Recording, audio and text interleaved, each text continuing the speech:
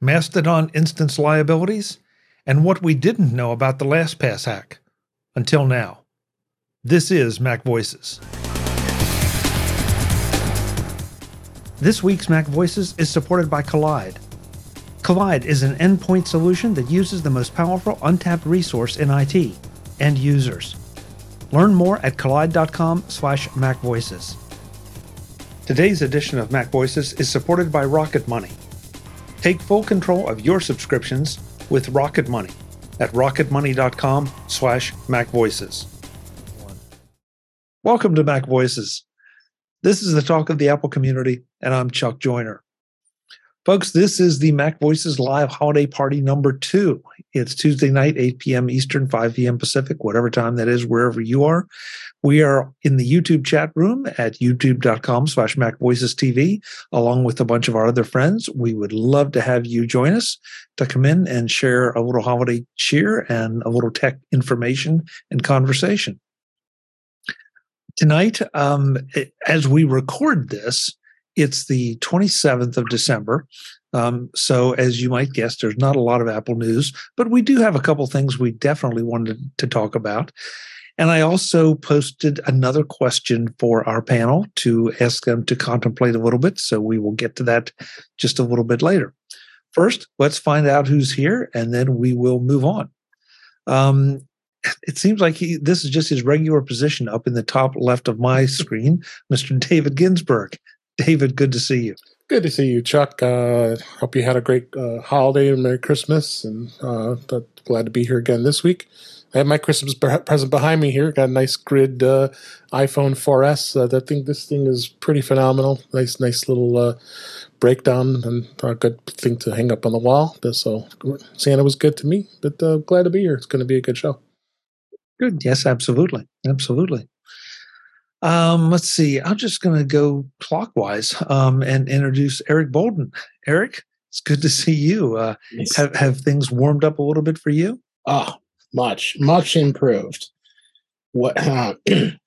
Not quite above freezing, but pretty darn close. Enough so it's safe to drive. Roads are clear.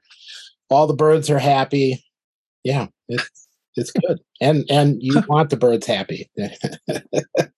Yeah, definitely. Good to have you. I'm glad you made it.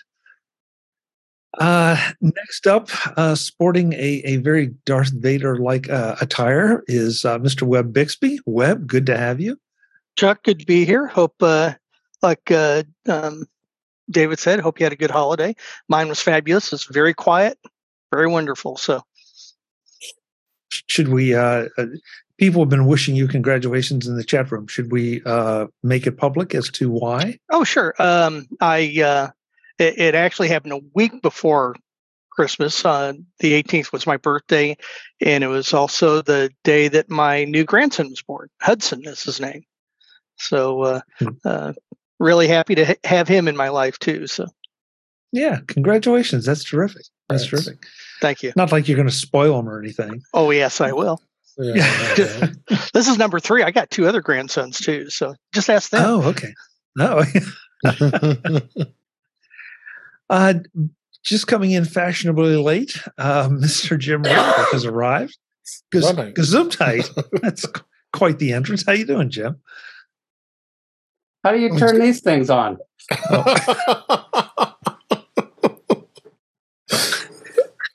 Okay. Apparently, Jim didn't hear my my introduction. No, he didn't. He's getting his headphones going here. Oh, you can't hear me? Oh, I can hear you. Yeah, we can hear you. Can you hear us? Yeah. Oh, okay. I can hear it, but it's coming out of the speaker, and I'm using the. I imagine I sound crummy. No, you sound good. Really? Yeah. That's bad. It's using my Mac.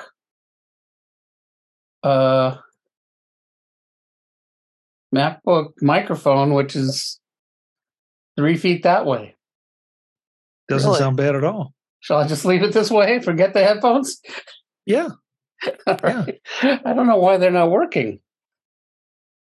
Yeah. Very, that's a little surprising. I guess your room doesn't have a lot of echo to it because it does not sound bad at all. Because I've done this before, and you're like, Jim, I don't think you've got the right mic. Yeah, well, we've done that before. You're right. You're right. Yeah, Brian in the chat room says sounds good here. So there you go. All right. Yeah. So as I said at the outset, there were just a couple things that I wanted to bring up, and the first two are really sort of follow-ups to some conversations we've had in previous shows. The first one, and I'm not even sure who brought this up. We've been talking a lot about Mastodon as a Twitter alternative, and there have been a number of articles going around, and I didn't honestly, I never even thought about this.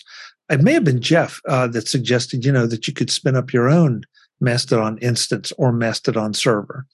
Yeah. And apparently that opens up a whole lot of responsibility issues. Yes, it does. And I found a Twitter thread. I'm going to throw it in the chat rooms that it might be worth you all checking out. Shoot. Okay, I may not be able to throw it in the chat rooms. I will have it in the show notes. I'm sorry about that, folks. But I can definitely throw it in our private chat room.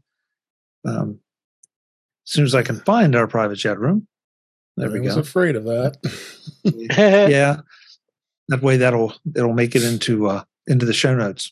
But there are DMCA issues. There are all kind of potential liability issues here. Not to mention the very obvious risks associated with running any kind of server. So, it might be a fun thing to play with, but if you're going to use it at all in any open fashion, you may want to do a little bit of research before that, because I don't want to see anybody might get in any kind of trouble.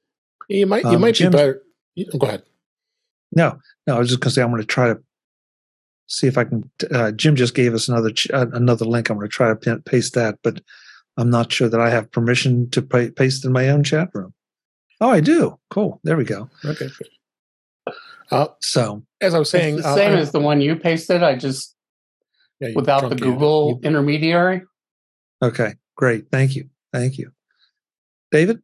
I was going to say, tread lightly. Even thinking about getting a server, not only is it something with copyright, it's also there's a cost involved. You're going to have to fire up a server, and they tend to charge for that. And I know a number of people have spun up their own servers. Notably Leo Laporte did with Social, and he continues to say that he pays for it and pays per user who joins, so he's being very limited to who he allows to join. And when you ask for an invitation, he'll let you in. And I think that's pretty typical of anybody that has a server like that that sets up. So it's definitely something that you want to be aware of when it comes to that. But it's definitely been interesting. I'm starting to dabble into it a little bit more. There was a good tutorial. Our friend Don McAllister just did a video not too long ago on Screencast Online. You might want to check that out too. I just finished listening to that a while ago, and he did a pretty good job of just giving you guys the basics of understanding what Mastodon is. Because I think that's the biggest problem with people. They just get very overwhelmed and like, wow, this is way too confusing for me. Do we even want to deal with this? And but once you get into it and start understanding it, and the big thing is you're on one server, I'm on another server, and so on and so forth. I just figured out today that you can go to that person who is on that other server, copy the link of that person's server, and put it in your search, and you can still follow them, under the server you're on. So I think it's got some good value. I think it's just going to take a little bit of time and a little bit of a learning curve to understand how it goes. But I think I'm really liking it. And I'm liking that the community's not crazy wild like it is on Twitter. So yeah, and I hate to be the downer here, but I do feel like it's something that, since we do have a tech oriented audience, that you just need to be aware that if it seems like a good idea, by all means go ahead and play with it. But just before you let anybody join your Mastodon server, be aware of some of the risks associated with it. And not just the hacking risks, but the legal risks. Because if somebody should get on your Mastodon server and then start posting less than desirable stuff, let's just say, you don't want to be the one to be legally liable for it. You got to be the person that's overseeing the server, and you're managing the content versus Twitter or somebody else in their case.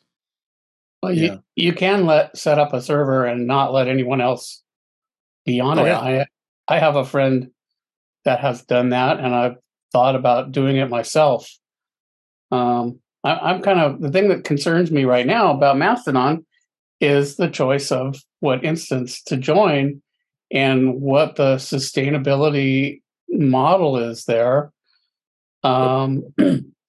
It seems to me like these instances are going to come and go. I mean, they're not monetized. They've got to be a pain in the, rear to run. And I'm concerned that I would get on an instance. Of course, a lot of them don't even let you on right now. But and then what happens? Who is running that? I don't even know. What are their policies going to be as far as moderation, or even deciding whether they're going to let you continue to use their server or whether they're still going to be around? And if I'm going to go to the trouble of establishing myself, that seems like a real shaky foundation. So that's what really concerns me. I kind of wish, I'm not sure if this really makes sense or not, but people keep saying it's like email, and I kind of see that, where you specify, so and so at so and so server, and so I'm thinking, gosh, I think I would love it if Fastmail, for example, would set up an instance and charge me $5 a month or whatever. I'd rather send that to them than Elon. And, then I feel pretty good that, Fastmail has got a long track record. Of course, they may be looking at this and saying, hey, we don't want any part of a social media server. But, that's the... Well, Jim, you're right. We're right back because I'm the one that has said for a long time that I wish, whether it's Twitter or someone, and Micro.blog does charge a nominal fee per month to be on theirs. And I personally don't have a problem with that. But there are a lot of folks that do. They feel like social media should be open to everyone. There should not be any dollar barrier to it from a freedom of speech standpoint. And I understand why they feel that way. But just everything you're saying about, you wish somebody reputable, not that Mastodon is filled with non-reputable people. That's not what I'm saying. But somebody that maybe has central control could spin up something and then, call it a premium Mastodon server. I don't know. But right. Well, what I'm saying is it would not preclude free Mastodon instances. There you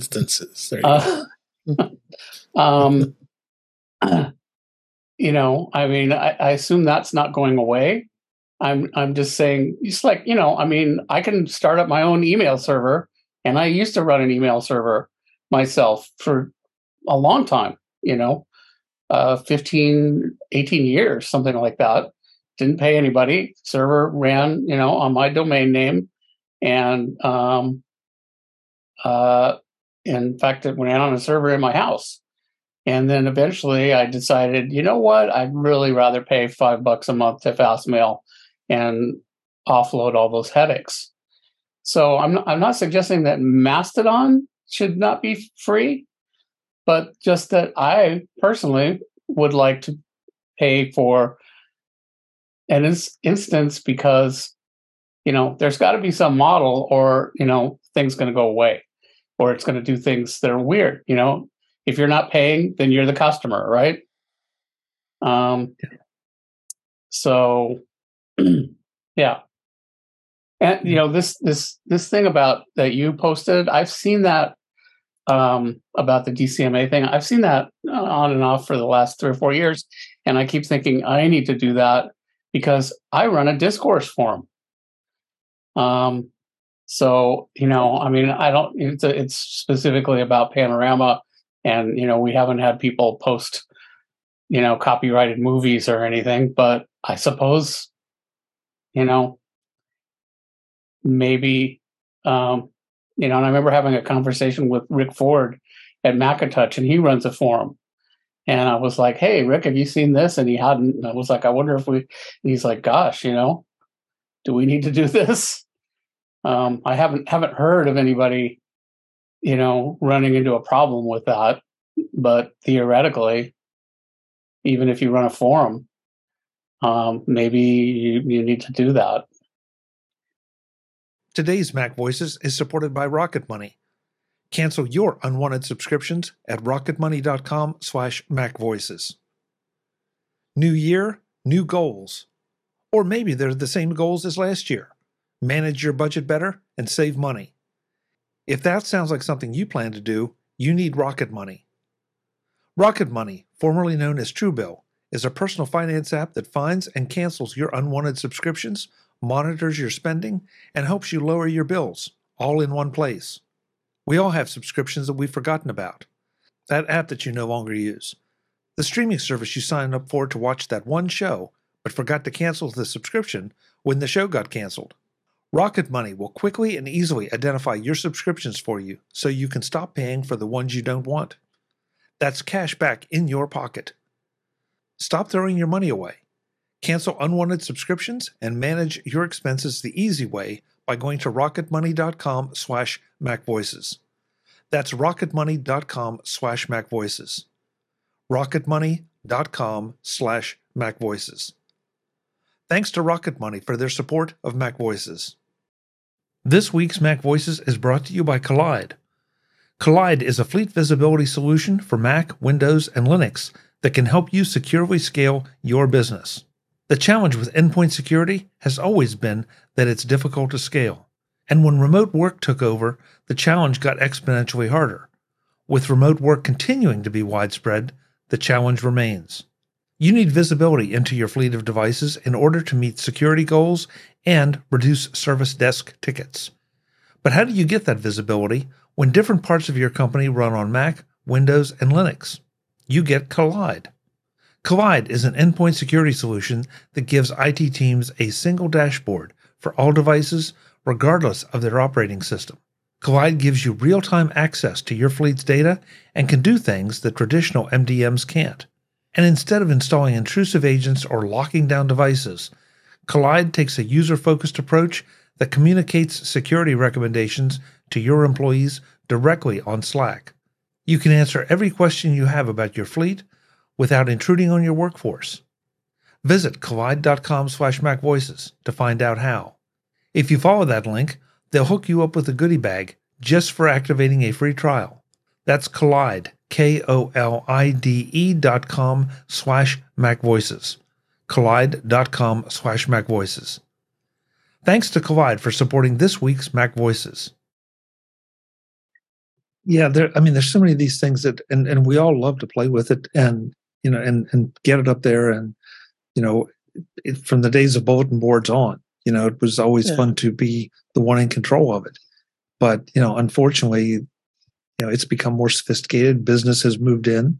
And with that, a lot of legal issues. Eric, you had some something to say about moving between Mastodon servers. Yeah, the Mastodon servers give you the ability to migrate from one server to the other. So if you join an instance and then discover that it either doesn't let you see content you want to see, or it is having difficulties expanding fast enough for the number of users, and there's a better fit somewhere else, or maybe there's another server that has a user base that's themed closer to technology or art or whatever it is that you're looking for.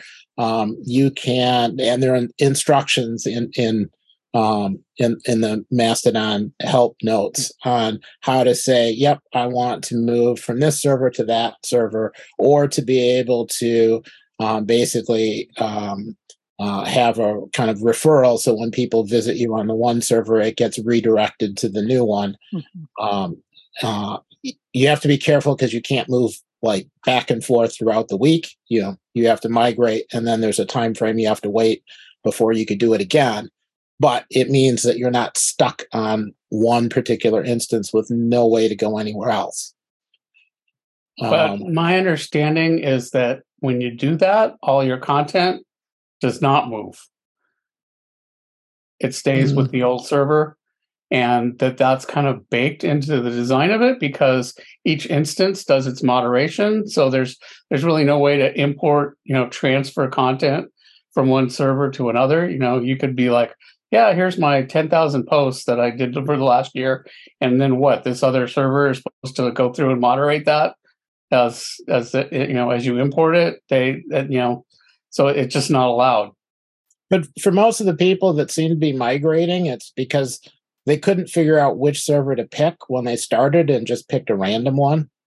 And then, just realizing that you can switch. So once you're there and you see who you're following and what server it's on, or maybe a server was closed when you first started and now it's open, or right. But I'm more thinking that maybe this will need to be done 3 years from now or 5 years from now, or whatever.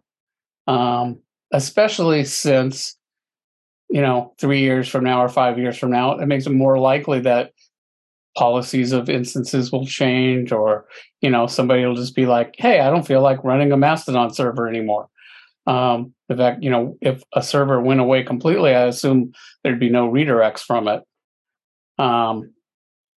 So, Jim, that brings up an interesting question. And frankly, I can see the lack of transfer of content as from one perspective, it's a bug. From another perspective, it's a feature. But I have to wonder how many social media accounts really does the content over, let's just say 6 months, let's say a year. Does anybody really care about what? With no offense to anybody here, what I posted, what Jim posted, what David posted, Webb, Eric, Jeff Gamet, anybody on the panel, is anybody really going back and looking at that stuff? I mean, I'm with you completely, that it's not a great place to build, it's not a great way to build a body of content. But I sometimes wonder if we all get a little too hung up on the body of content, and is it really relevant if you're not president of the United States or president of Ukraine, whatever?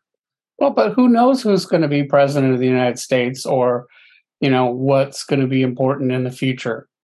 I think that's one of the concerns that I see, at least, and I've seen other people express about, say if Twitter was to actually go away, how much history would be lost, and, things that are back there,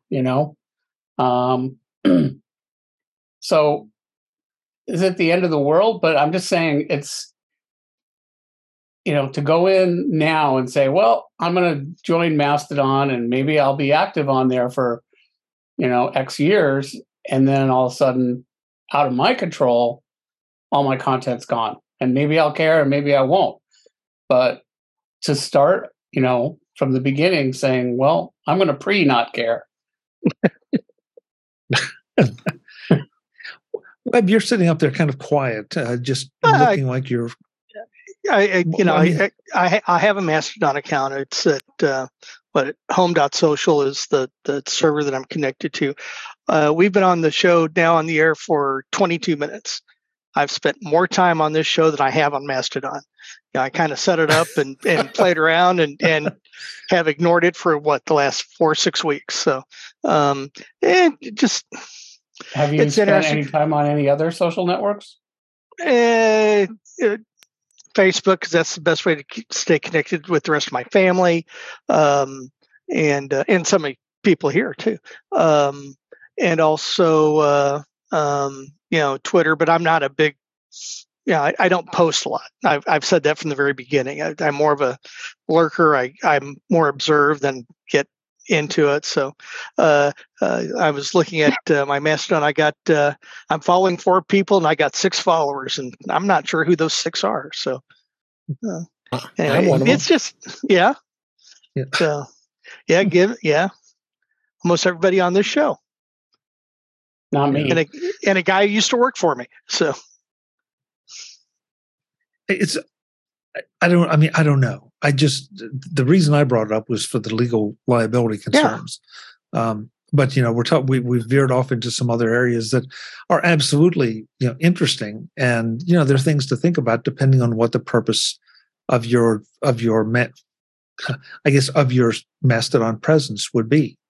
If you're going to start having your business on Mastodon, or that's one of the social media presences, well, then maybe this is kind of a big deal, that you want to be building up that body of information that someone can go back and research. Frankly, I'm not even sure. I guess it's just a matter. I hadn't even thought about this, but it's just a matter of clicking on somebody's ID to go back and see all of their past posts. Is that a correct statement? I haven't even played with it that much. Yeah, I believe you can on that instance, but what I'm saying is that would only show you that instance. So if they moved at some point, you wouldn't see what was on any instance they'd been on before. Just like, somebody could have multiple Twitter accounts, and if you go look at one of them, you won't see the other ones. Right. Yeah. But presumably Twitter is not going to, selectively shut your account down. Well, that was something that was probably safe to say 3 months ago. Maybe now I shouldn't, make that statement. Well, you can download your full Twitter account as well. I did that. Yeah. But that doesn't help Chuck see it. True. Although I've seen people attempt looking at that, it's not clear to me how usable that archive would be if Twitter itself didn't exist. I mean, there'd be a bunch of information there, but I think it would be very hard to use if Twitter itself wasn't up. Well, isn't that probably true though? Because you can do the same thing with your Facebook account, I believe. And I haven't done it because I don't feel like there's anything that's really that important for me to archive or know that I posted X number of years ago. I don't know. I'm not on Facebook. Yeah. But I mean, for example, email, you theoretically pretty reasonably could make an archive of your email, and it would probably still make sense, even if the rest of the internet didn't exist. Right. So, the other story that I wanted to bring up, and we don't want to beat anybody when they're down, but on the other hand, this is David brought us this link, but you can find a bunch of stories out there right now about this. This is the LastPass's announcement that apparently during the data breach earlier this year, that in fact some users' vaults were included in the hack. Now, my understanding is that it doesn't mean that those vaults were cracked open. It just meant that they were obtained.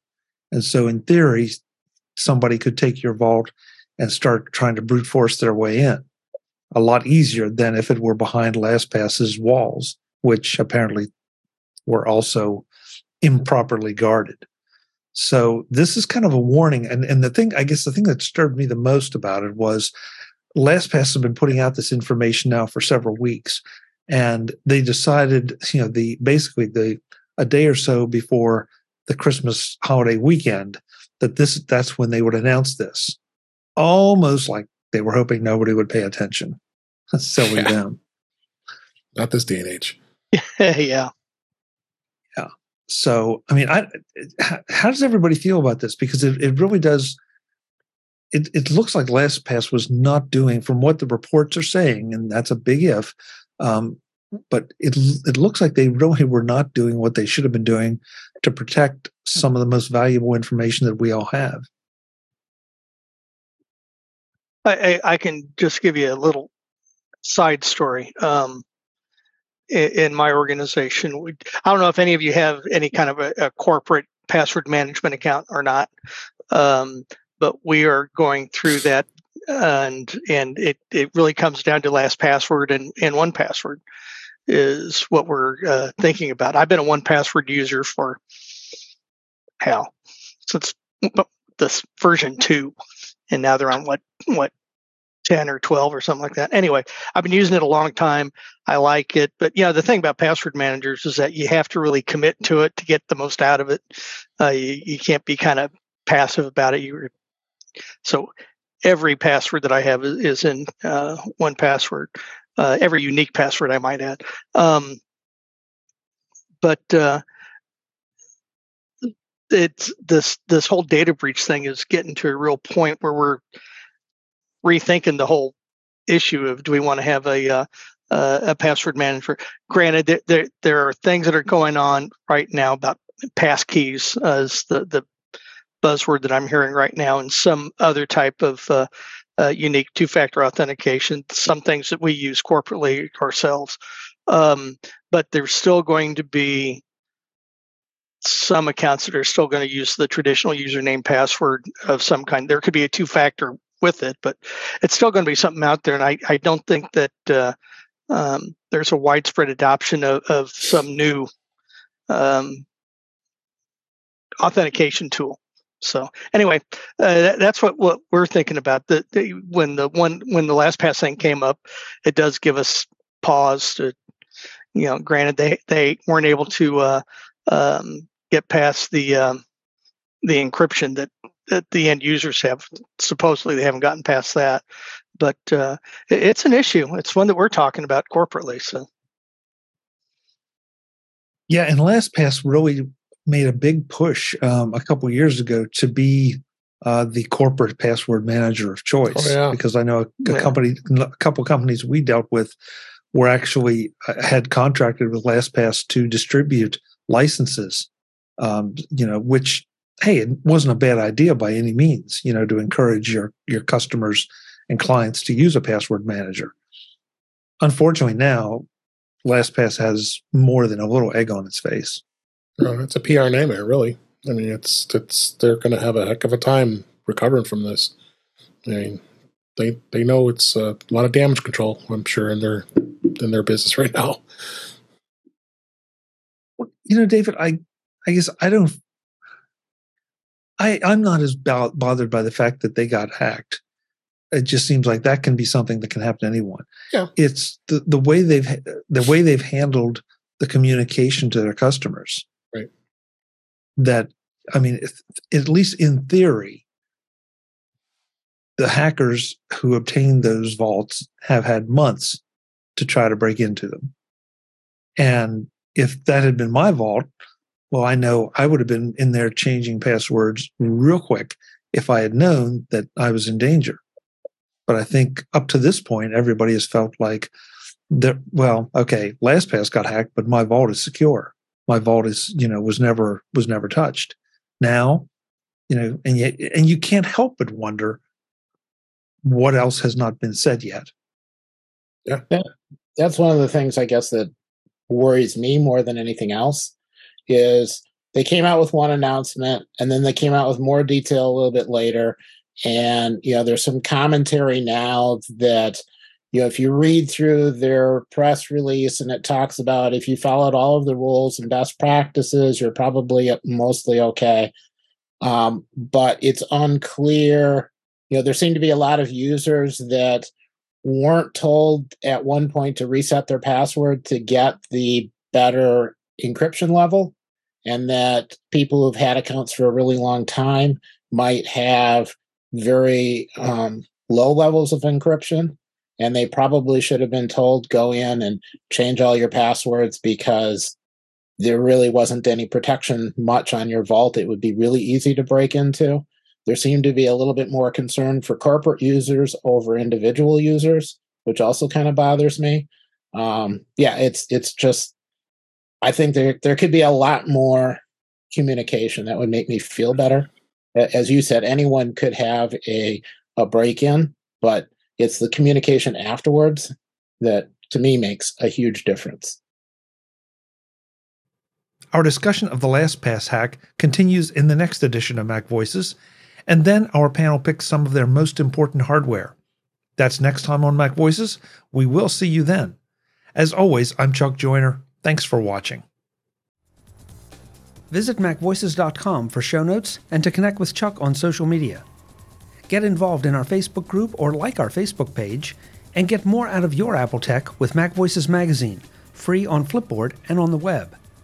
And if you find value in it all, consider supporting us through either our Patreon campaign at patreon.com/MacVoices or by making a one-time donation via the PayPal link on our front page and in the show notes of each episode. You will join these fine people who help bring you Mac Voices.